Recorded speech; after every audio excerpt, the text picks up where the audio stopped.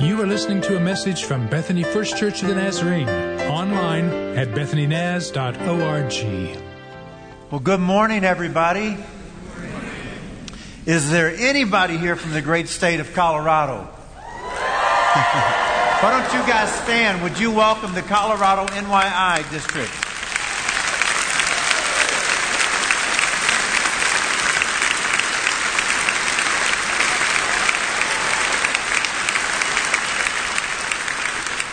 These guys are here and they're working with the disaster relief from the tornadoes in the Moore area, and we're grateful for you coming.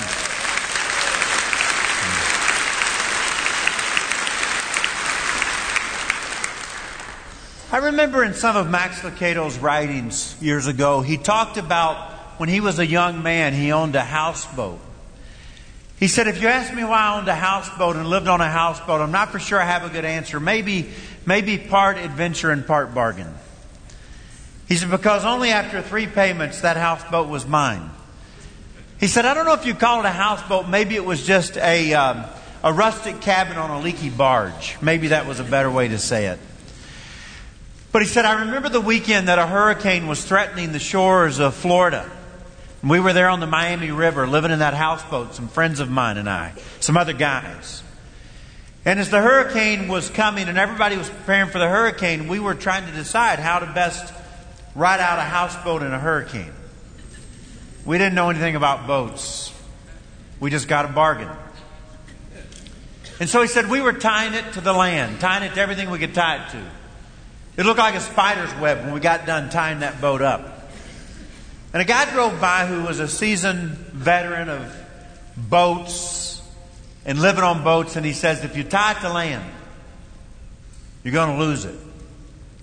You're better off if you take it out into the deeper waters and drop 4 anchors. And make sure you leave a lot of slack in the line. And just let it ride out the storm on the water. And so he said, we took his advice and we took that boat out into the deeper part of the river and we dropped 4 anchors. And we decided to let the boat ride out the storm. He said, actually, we didn't have to let it ride it out because right before the hurricane got to Florida, it made a hard, sharp turn and it missed us completely. And so our boat was safe. You understand the idea of an anchor, don't you? You understand what that's all about?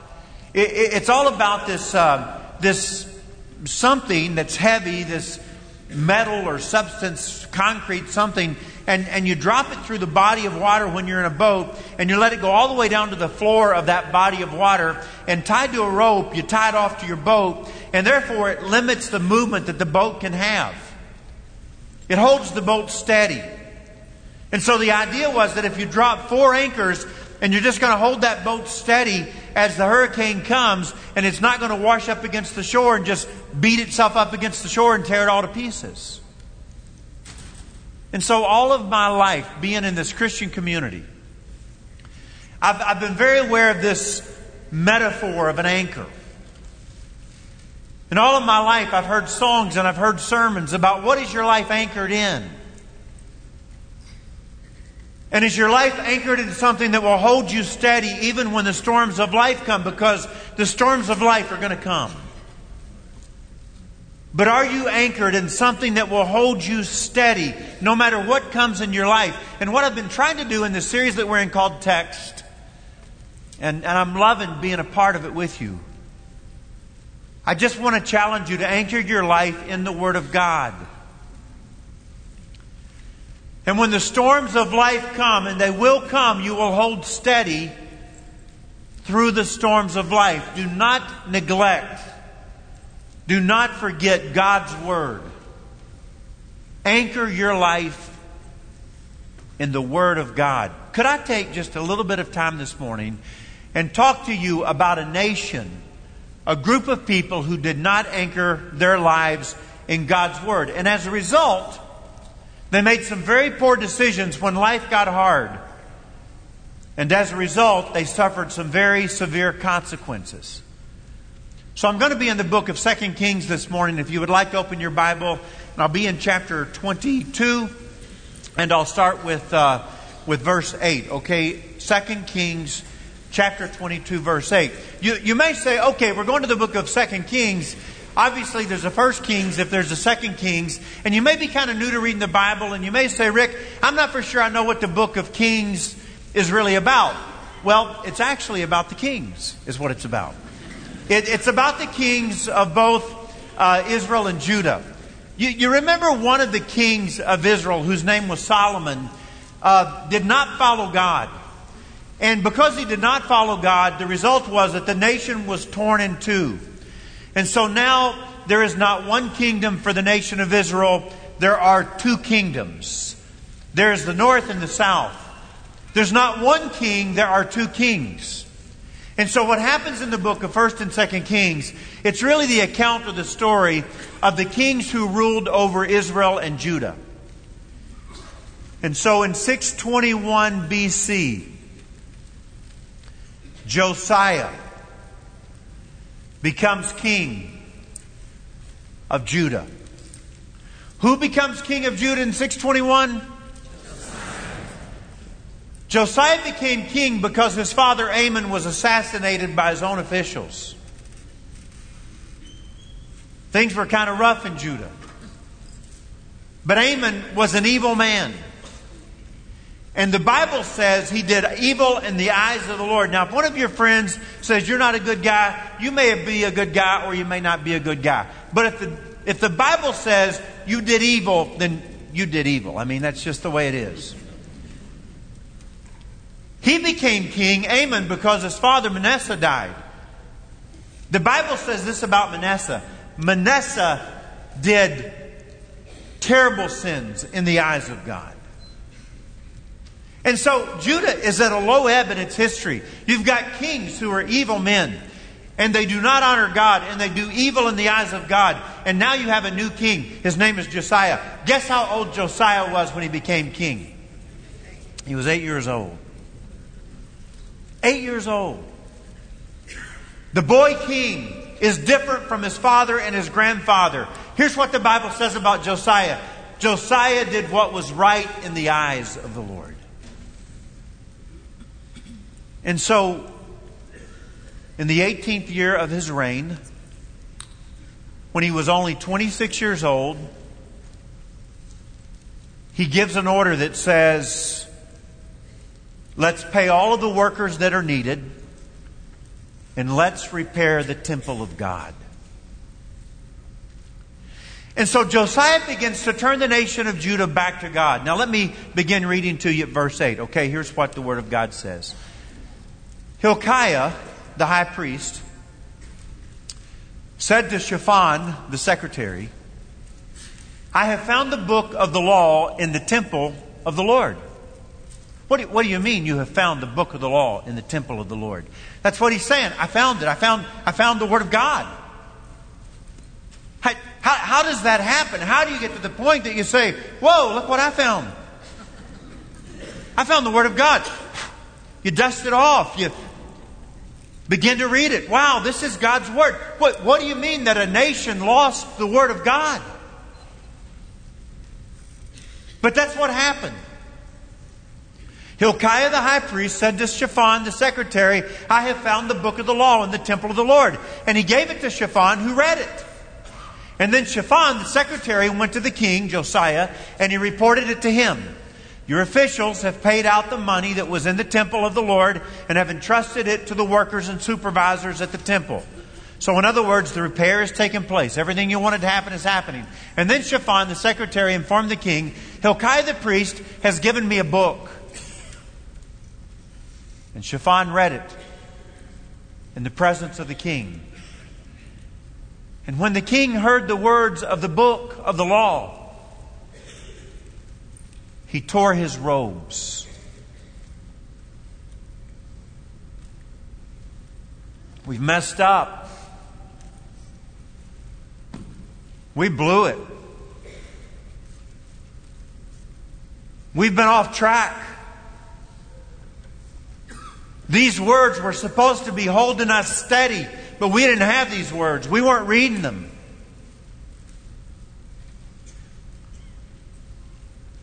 And so he says, bring all the people together. And the king called together all the elders of Judah and Jerusalem. He went up to the temple of the Lord with the men of Judah, the people of Jerusalem, the priests and the prophets, all the people from the least to the greatest. And he read in their hearing all the words of the book of the covenant, which had been found in the temple of the Lord. And the king stood by the pillar and renewed the covenant in the presence of the Lord, to follow the Lord and keep His commands, regulations, and decrees with all of his heart and all of his soul, thus confirming the words of the covenant written in the book. Then all the people pledged themselves to the covenant. And the king ordered Hilkiah the priest, the high priest, the priests next in rank, and the doorkeepers to remove from the temple of the Lord all the articles made for Baal and Asherah and all the starry host. He burned them outside Jerusalem in the fields of the Kidron Valley and took the ashes to Bethel. And so Josiah has all of the other altars burned and destroyed. And here's what the Word of God says about Josiah. And this is where we'll stop reading. Neither before or after Josiah was there a king like him, who turned to the Lord as he did, with all his heart and with all his soul and with all his strength, in accordance with the law of Moses. May God bless His word for us today. I remember when I was a sixth grader, I went to Sunday school one Sunday morning, and our teacher said, next Sunday, we are having this Sunday school contest for the whole church, and there will be a winner from each Sunday school class. There will be a winner from this Sunday school class.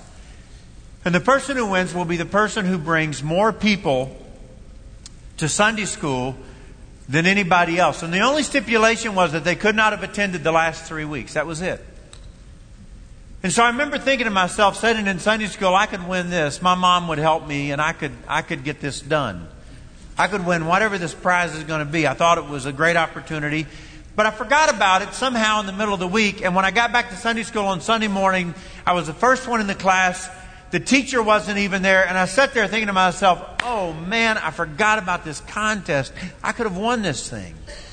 Nobody in sixth grade is going to invite anybody to Sunday school. The next person to come into the class was a girl named Sharon, who had not been to Sunday school for months.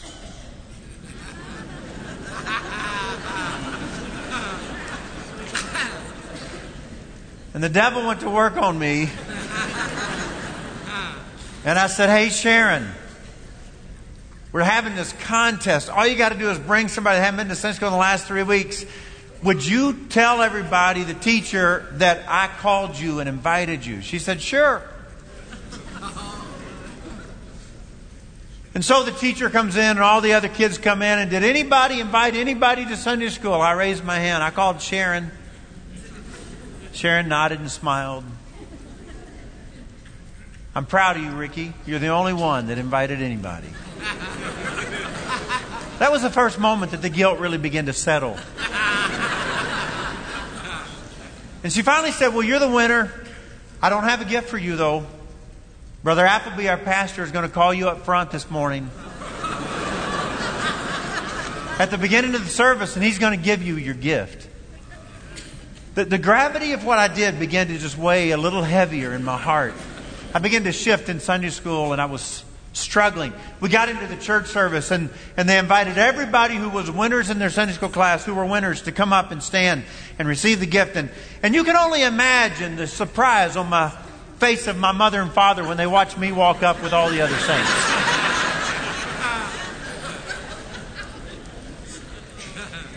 And so as he comes down across the front of the church, handing everybody their gifts, he hands me a Bible. Now, not only have I lied, but I've lied in order to steal a Bible from the church of all places. My mom did not accuse me. She just expressed surprise. And that night I struggled to go to sleep. And the next night, Monday night, I struggled to go to sleep. And Tuesday night, I struggled. And so on Wednesday night, my whole family jumped into our family car and we headed to church. And before church started, I said to the pastor, I really need to talk to you before church. There's those times when we cry and it's kind of beautiful. Tears just kind of stream down our cheeks. And then there's those ugly cries. I performed an ugly cry for my pastor. One of those where your lip is twisted and your chin is jerking around. And I told him what I'd done. I told him I was sorry and I asked him to forgive me. I moved the Bible toward him like, I want you to take it back. I don't deserve it. He never took it back the whole time I was talking. And finally he lays his hand on my shoulder and he says, I forgive you. But I want you to keep the Bible. And I want you to read it. Because apparently you're in need of it. And I want you to focus on doing what it says. Lying and stealing is a no. You think that's our greatest need?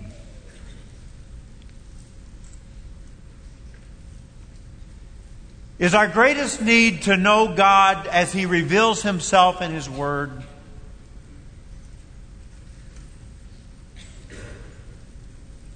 So when we think about good old Bethany First Church, is that our greatest need? To come to know the God who is revealed in the Scripture is our greatest need, to open the Word of God and come to know Him and walk with Him and love Him and honor Him and follow Him with our lives. Is that our greatest need?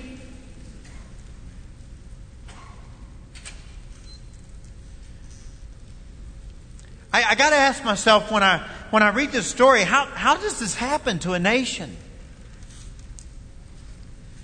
How do you come to a point where that all of a sudden nobody has any kind of understanding of the Word? Nobody's reading it. Nobody has anything to do with it.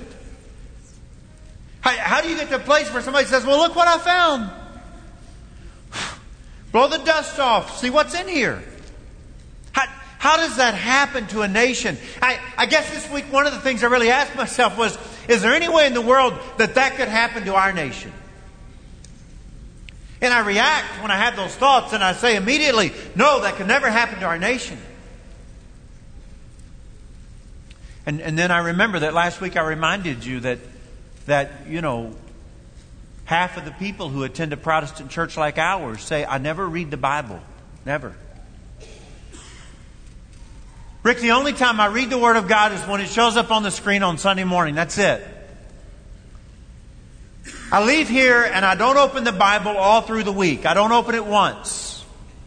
The next time I read the Word of God is when I come back and I sit in the seat and I look up on the screen and there it appears again. That's when I read it the next time. And so Josiah begins to read the Word of God. And something happens when he reads the Word of God. Listen to me real closely here, okay? Because this is what I just shared with you a moment ago when I read the Scripture, but I'll say it in this language. It led to repentance. The Bible says he tore his robes. We have messed up. We're off track. This was going to hold us steady, but we didn't have it. And it didn't hold us steady. We've messed up. We've worshipped other gods. We're in trouble. And the repentance led to renewal. The Bible says that he and the people of Judah renewed their covenant with God. You will be our God and we will be your people and we will not worship those other gods anymore. We are coming to a place of renewal in our relationship with you, and they renewed their covenant with God. That's what happened by reading the Word of God. That's what took place. I'm telling you, the Word of God is powerful. I don't know when I've ever loved a prayer any more than Mikkel's prayer this morning, and all she did was just read the Bible. That's all that prayer was. Every word, she just read it right from the Scripture. The power of the Word of God to transform our lives. So let me just say this to you. And let me hold my Bible in my hand for a little while I talk to you, okay? What happened was when Josiah and the people of Judah read the Word that day, here's what happened. They recognized that they were reading the very Word of God and believed in their heart that God was speaking to them through that Word, and believed in their heart that that was God's Word. It was authoritative and it was the supreme rule of life and faith for them. So you ready? Here we go. Do you believe that? Come on, I'm wanting answers. Do you believe that this is God's Word to us? Do you believe that this is God's Word? Like Josiah believed and like the people of Judah believed, that it is authoritative and it is the supreme rule of life and faith. Do you believe this is God's Word to us?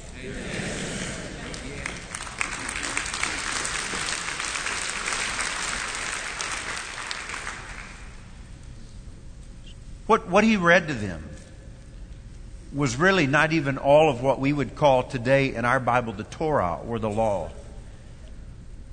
Some of it he read to them. But when you think about these first 5 books of the Old Testament that we call the law or the Torah, the Jews called the Torah, it was really 200 years later that it came together in this form that you see in my hands. He probably read this around 600 BC. It wasn't until 400 BC that the Torah came together like it is now. It probably was 200 years later that the prophets were added to the Scriptures. And it was probably 100 years later after that, around 94 BC, before Jesus was born, that the Old Testament appeared in the form that we have now, this right here. I love it when I read the New Testament. And I listen to the way the people in the New Testament refer to the Old Testament. 74 times I find this phrase, "it is written." And what they are doing is they're saying, like Josiah and the people of Judah, we see the Scripture as authoritative and the supreme rule of life and faith. Jesus says, "It is written, man will not live by bread alone, but by every word that comes from the mouth of God." And what Jesus was saying was, I believe this is the Word of God, and I believe it is authoritative. Paul, when he talks about it, here's what he says. All Scripture is God-breathed.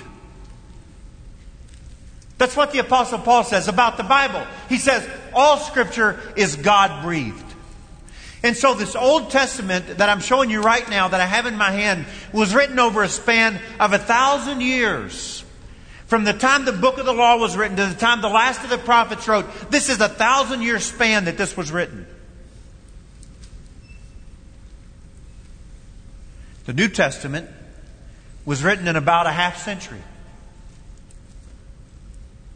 The last half of the first century, the New Testament was written, and it was completed and all compiled and brought together by 367 AD.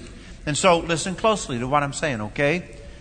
This book is really 66 separate works, okay? It has 40 authors.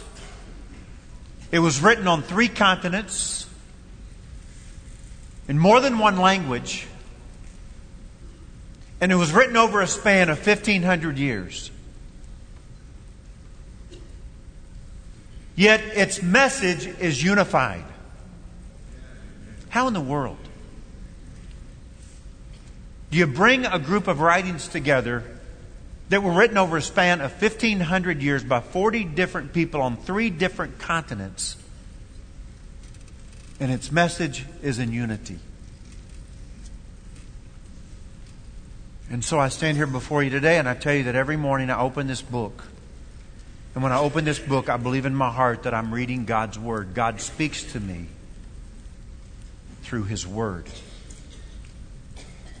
Day after day after day, God speaks to me through His Word.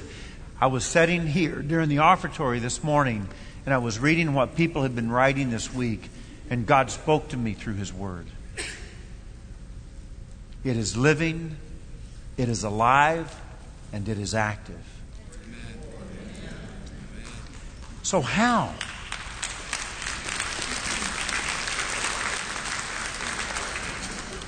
How can we neglect the Word of God? I love the words of Jesus when He says this. Heaven and earth will pass away, but my words will never pass away. My words transcend time. And so Josiah, this young king who is 26 years old, begins to read the Word of God. And it led him to repentance. And repentance led him to renewal. I'm sorry. And I recommit my life to honoring you. I remember a friend of mine whose name is Craig, who had suffered and lived in drug addiction for years, and who this drug addiction had such control over his life that he was doing a lot of stuff he should have never done. Robbery got him in lots of trouble. When I met Craig, he was coming to Jesus. And God changed his heart and freed him from this addiction.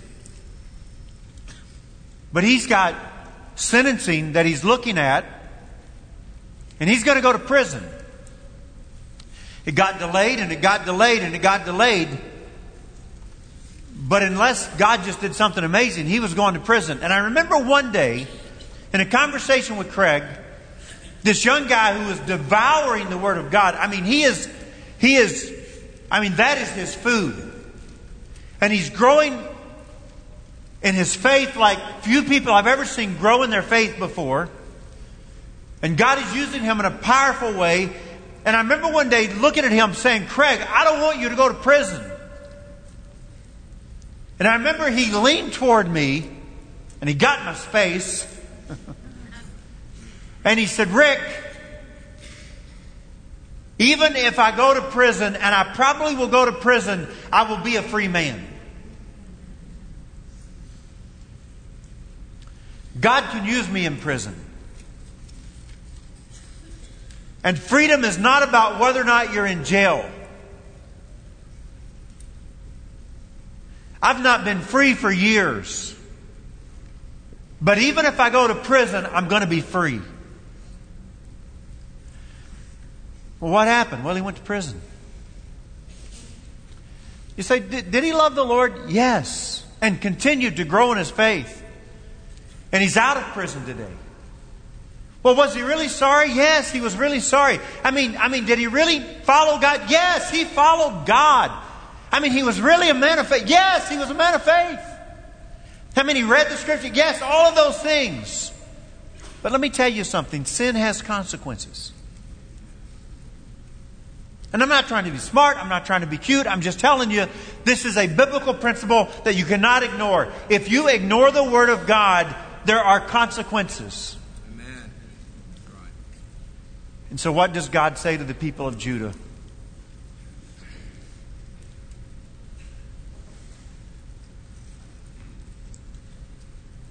God says to the people of Judah, I will come down hard on you because you have forsaken me and you have followed other gods. Sin has consequences.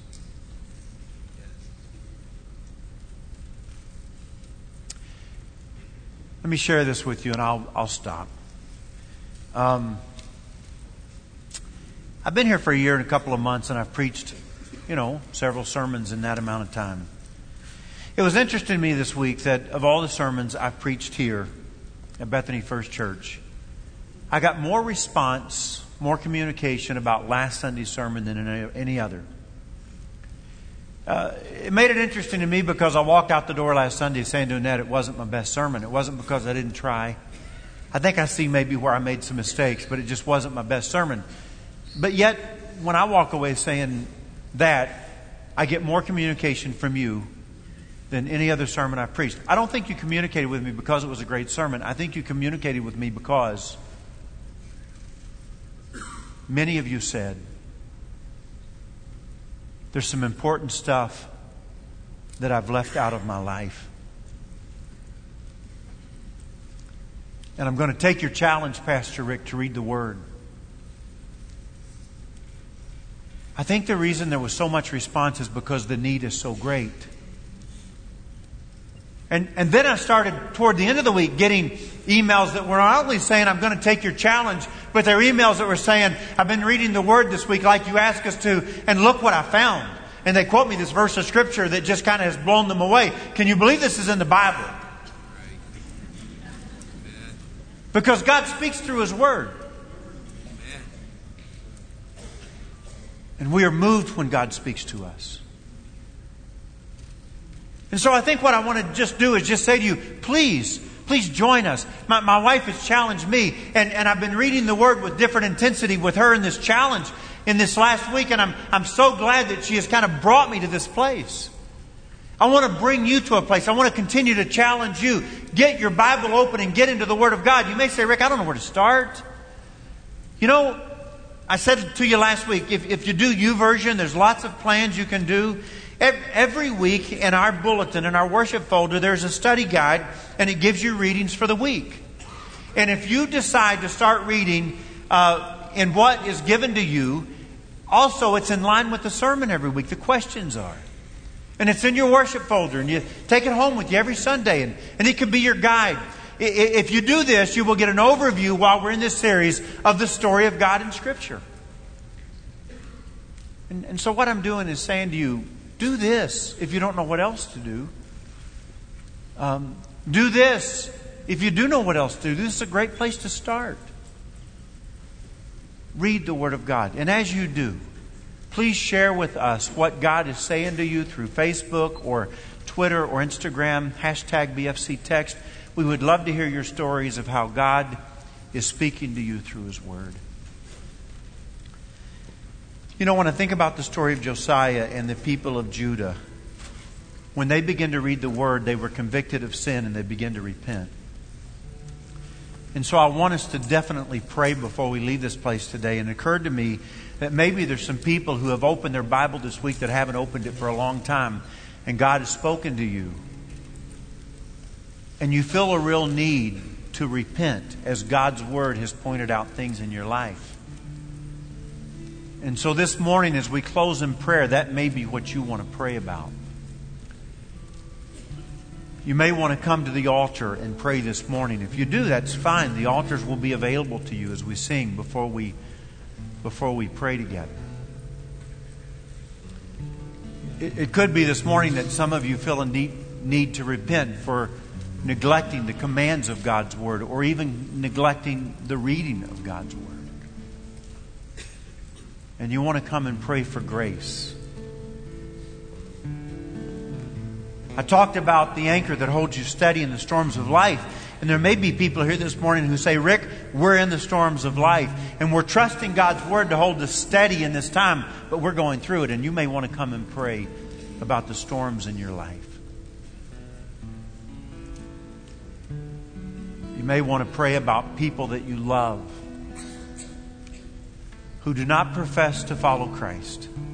And you pray for them, and you worry about them, and you want them to come to know Jesus. You can pray for them this morning. If you need physical healing, there will be pastors on each side of the altar, and you can just get their attention, and they will anoint you, and they will pray for you. And I love to say this before we pray. If you want to become a Christ follower today, the Bible says that all have sinned and fallen short of the glory of God. You say, Rick, I know there's sin in my life. I'm sorry for my sins. I want to be forgiven of my sins. I want Jesus Christ in me. I want my relationship with God to be right. You can become a follower of Christ today. So why don't we stand and why don't we sing? And if you want to come and pray, you're free to do that.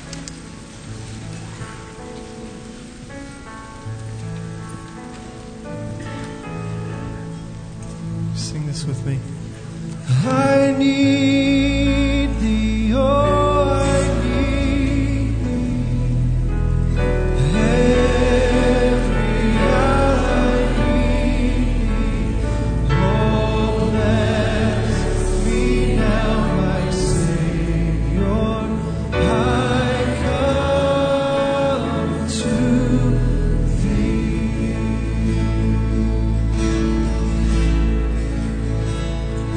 Lord, I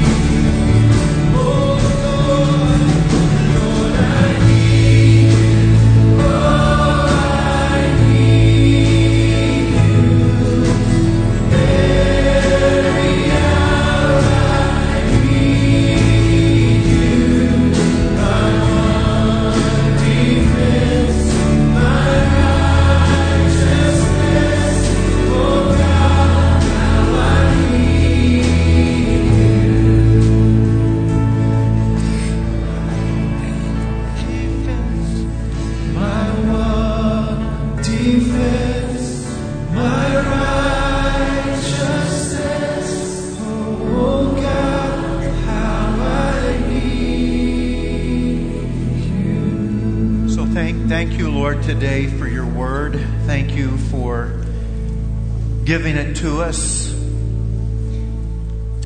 And thank you that it leads to repentance, and thank you that repentance leads to renewal. Make us people of your word. Bring healing to people today. For hearts that are broken today, Lord, I pray for your blessings. For people who are confessing their sin, Lord, I pray for their forgiveness.